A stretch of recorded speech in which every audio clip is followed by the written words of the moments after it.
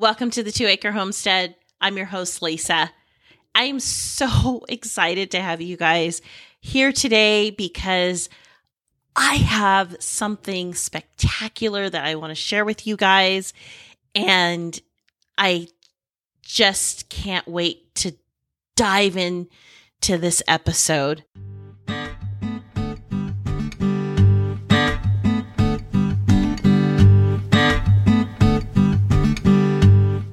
Welcome to the 2 Acre Homestead. Come along with us on our journey from a small suburban homestead lifestyle to our new lifestyle, homesteading in the rural countryside of southern Arizona. We'll share with you our tips, tricks, successes, and failures from both our past suburban lifestyle to our new rural lifestyle, all on the 2 Acre Homestead.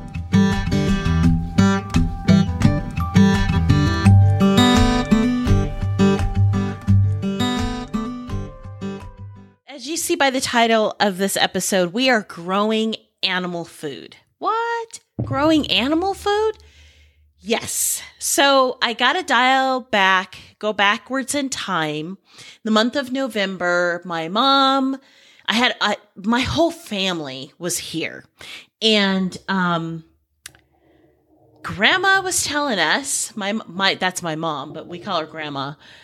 She was telling us some things that were really interesting about how when she was growing up, what life was like for her on a 10-acre farm. Now, those of you who may or may not have heard, I think it's our first introduction podcast, we had talked about how my grandfather was the one who really taught me how to garden because he was a farmer. And so my mom grew up on that farm, and her job was to take care of the chickens. So, we're all sitting around, we're talking about, the chickens and everything. And mind you, my husband and I, we've been keeping chickens since 2016. And as of the recording of this is now 2022. So we've been keeping chickens for a little while. And I turned and I asked my mom this basic question because she was really going into some details about the chickens and how they rotated them and how they kind of like they tagged the chicken, like they would tag a chicken when they knew that chicken was going to go to the pot. This was its last year. I mean, she was going into some nitty-gritty details, right? And I asked her this basic question. I said, "Hey, Mom, so what did you feed the chickens? What kind of feed did you give them?" And she said, "Feed." She goes, "What do you mean?" She goes, "I fed them every day." And I said, No. I meant the chicken feed. Like, what brand of feed did you give them?" And she looked at me like I was some sort of crazy woman. And she's like, "We didn't feed them any feed. Nobody went to a feed store for a chicken or a pig or anybody or a cow." She goes, "We didn't do anything like that." And I looked at her like she was crazy. And because I can't imagine how did the chickens eat?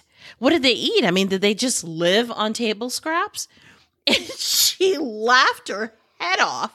And she's like, "Yes, they did." And we have known for a very long time, when you keep chickens, first of all, chickens and pigs are not vegetarian. I know people go to the store and you see this wonderful packaging that says vegetarian chickens. Chickens don't want to be vegetarians. If you've ever seen a chicken eat a mouse or a bug, they are merciless. Okay. I mean, they are definitely meat eaters. And the same thing with a pig. A pig will eat a dead chicken like it's nothing. Okay. So these animals don't want to be vegetarians. They're omnivores. So that means they eat both. They eat both, greens and meat. So I looked at her, going back to my mom, I'm like, So you only fed them table scraps? I mean, this doesn't make any sense. And she started laughing again. She goes, no. She says, okay, so your grandfather had 1 acre. So my grandfather had 1 acre that he devoted to growing just food for the family. Then he had 1/4 of an acre that he devoted just for the chickens and his pigs. That's it. That was it. And he had cows too. And I asked her about the cows, and she's like, the cows, they ate grass. They rotated on the paddocks. And so I asked her, to really go into detail about this garden that was set aside for the animals. And she says he grew everything in that area that they pretty much could eat. She says, with the exception of the dent corn. She says he grew carrots, everything that you and I would eat. But there were a couple other things that he grew as well. And so I was like, okay, please explain. And she's like, he grew millet, sunflowers, and he also grew wheat. And I looked at her and I'm like, wheat? Chickens don't eat, I guess chickens can eat wheat. And she goes, no. She says they eat the grass, because if you let the wheat go, then it becomes more like a straw or a hay. And she says he would use that sometimes for them to eat, or sometimes to fill in for the bedding of the chicken coops. Genius. Absolutely genius.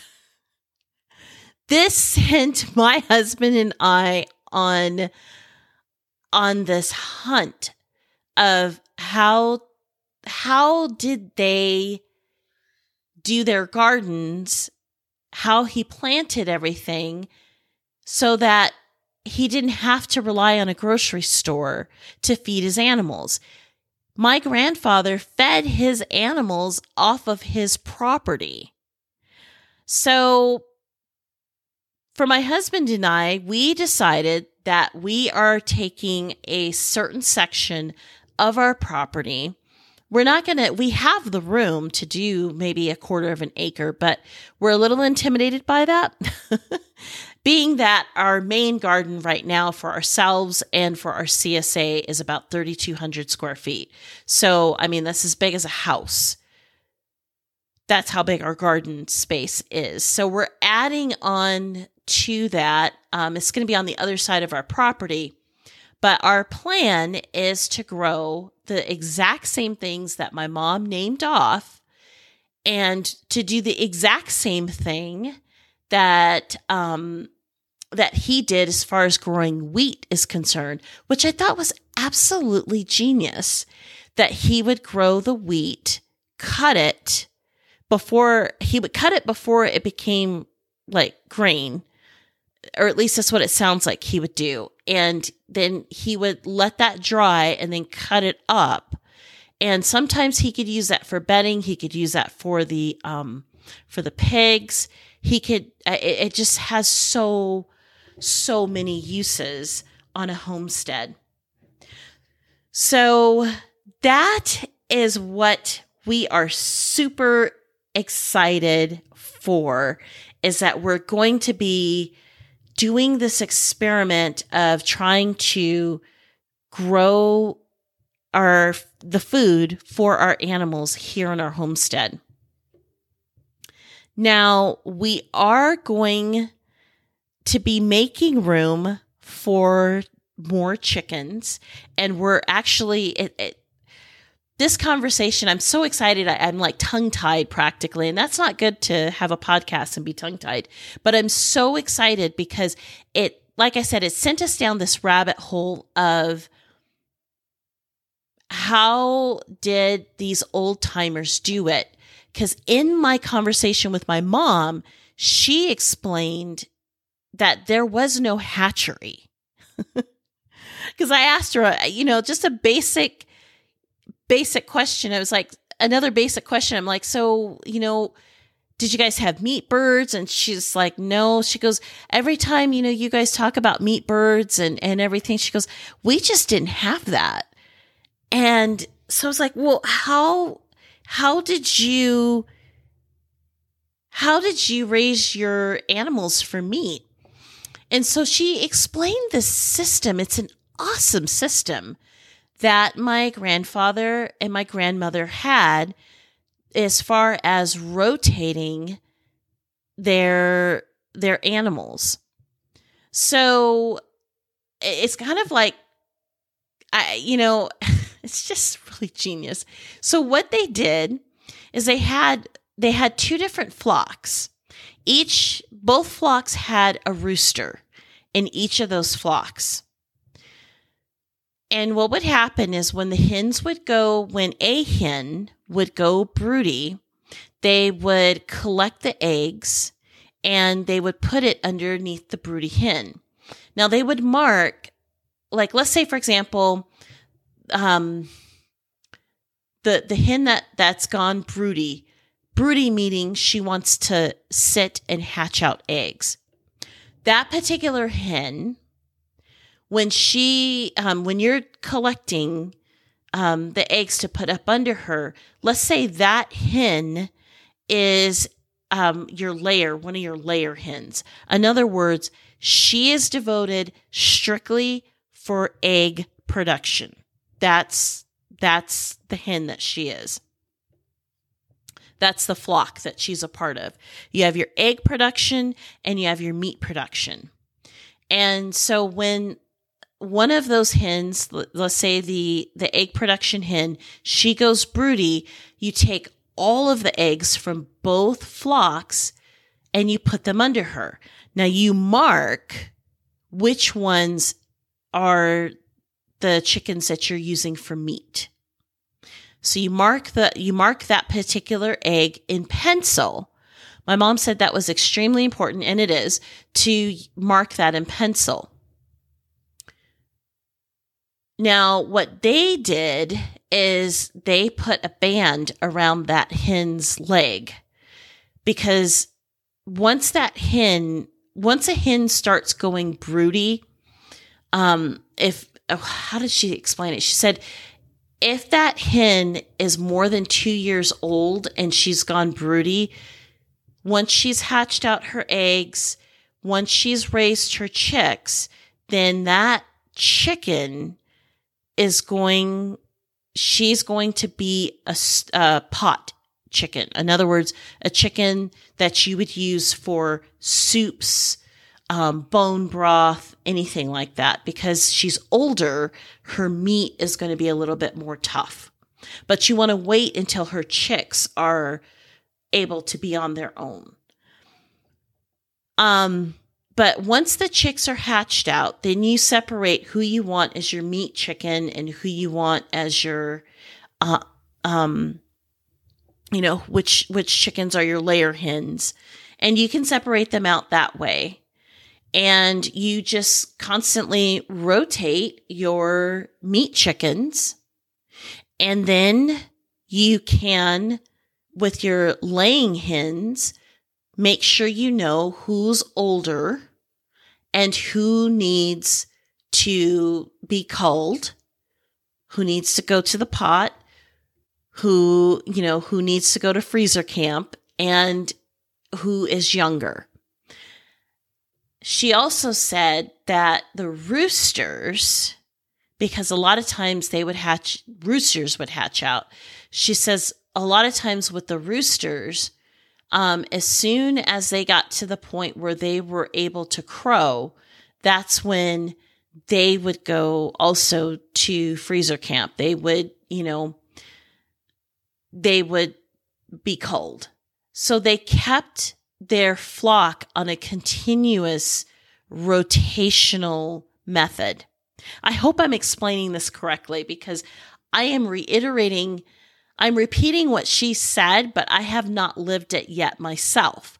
So that's what we're super excited about this year, is we are ordering for the last time ever, hopefully, we get in the month of March. So next month we get our meat birds. We ordered Cornish cross, but what we did is we called the hatchery and we had them get us I think it was 10 speckled Sussex. I keep wanting to say white speckled Sussex, but they're not.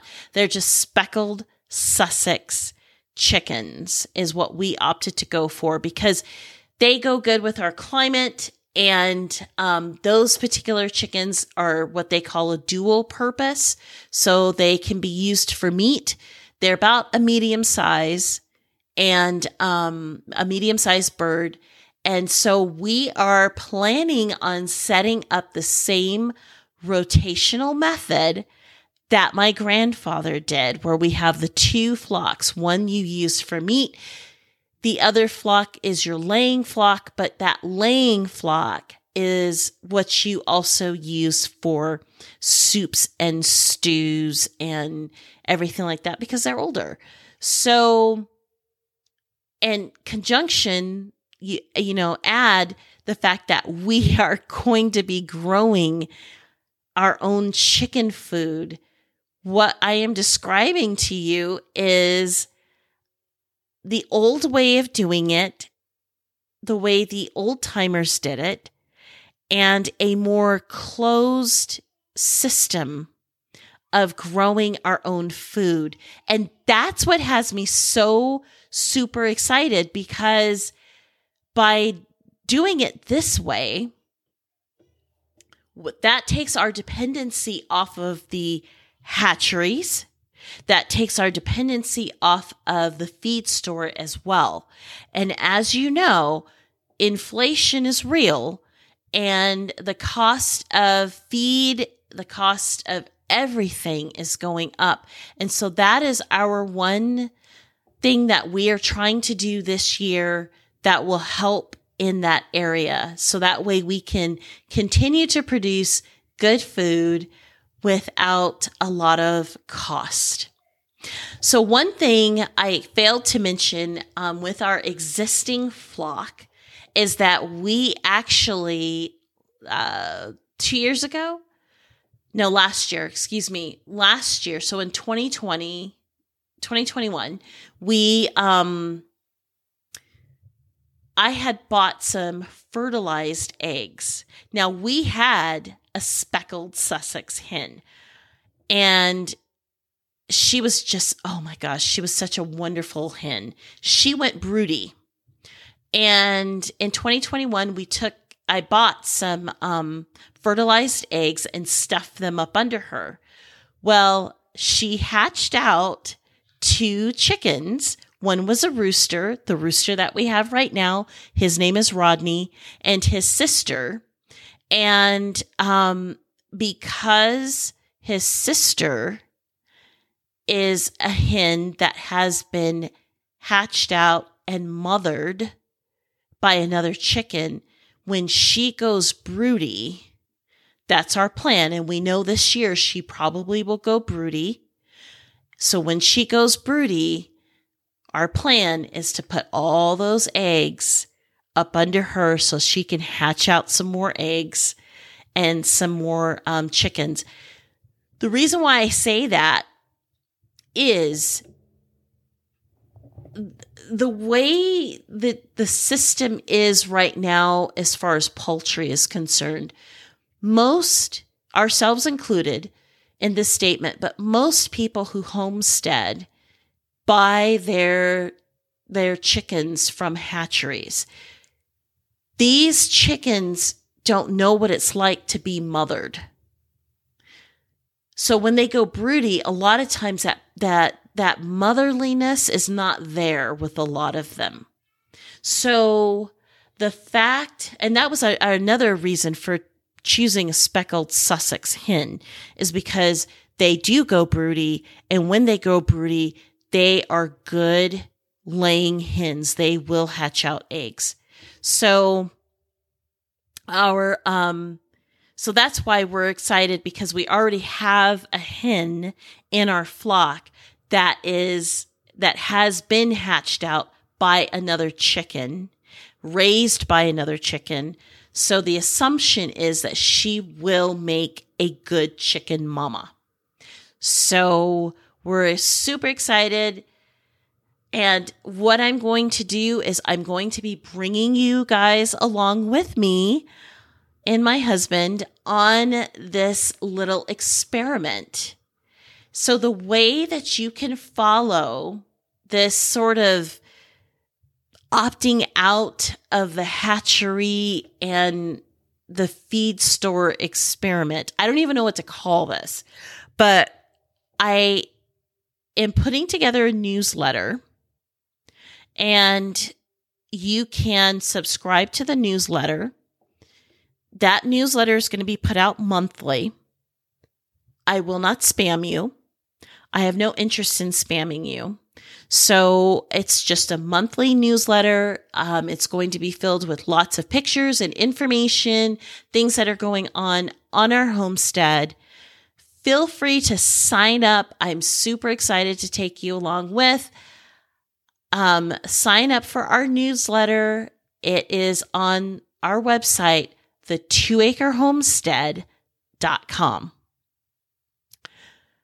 So next week, we are going to be talking about making room, how we are planning on making room for more animals on our homestead, because we have a lot of planning that we are doing when it comes to raising our own meat.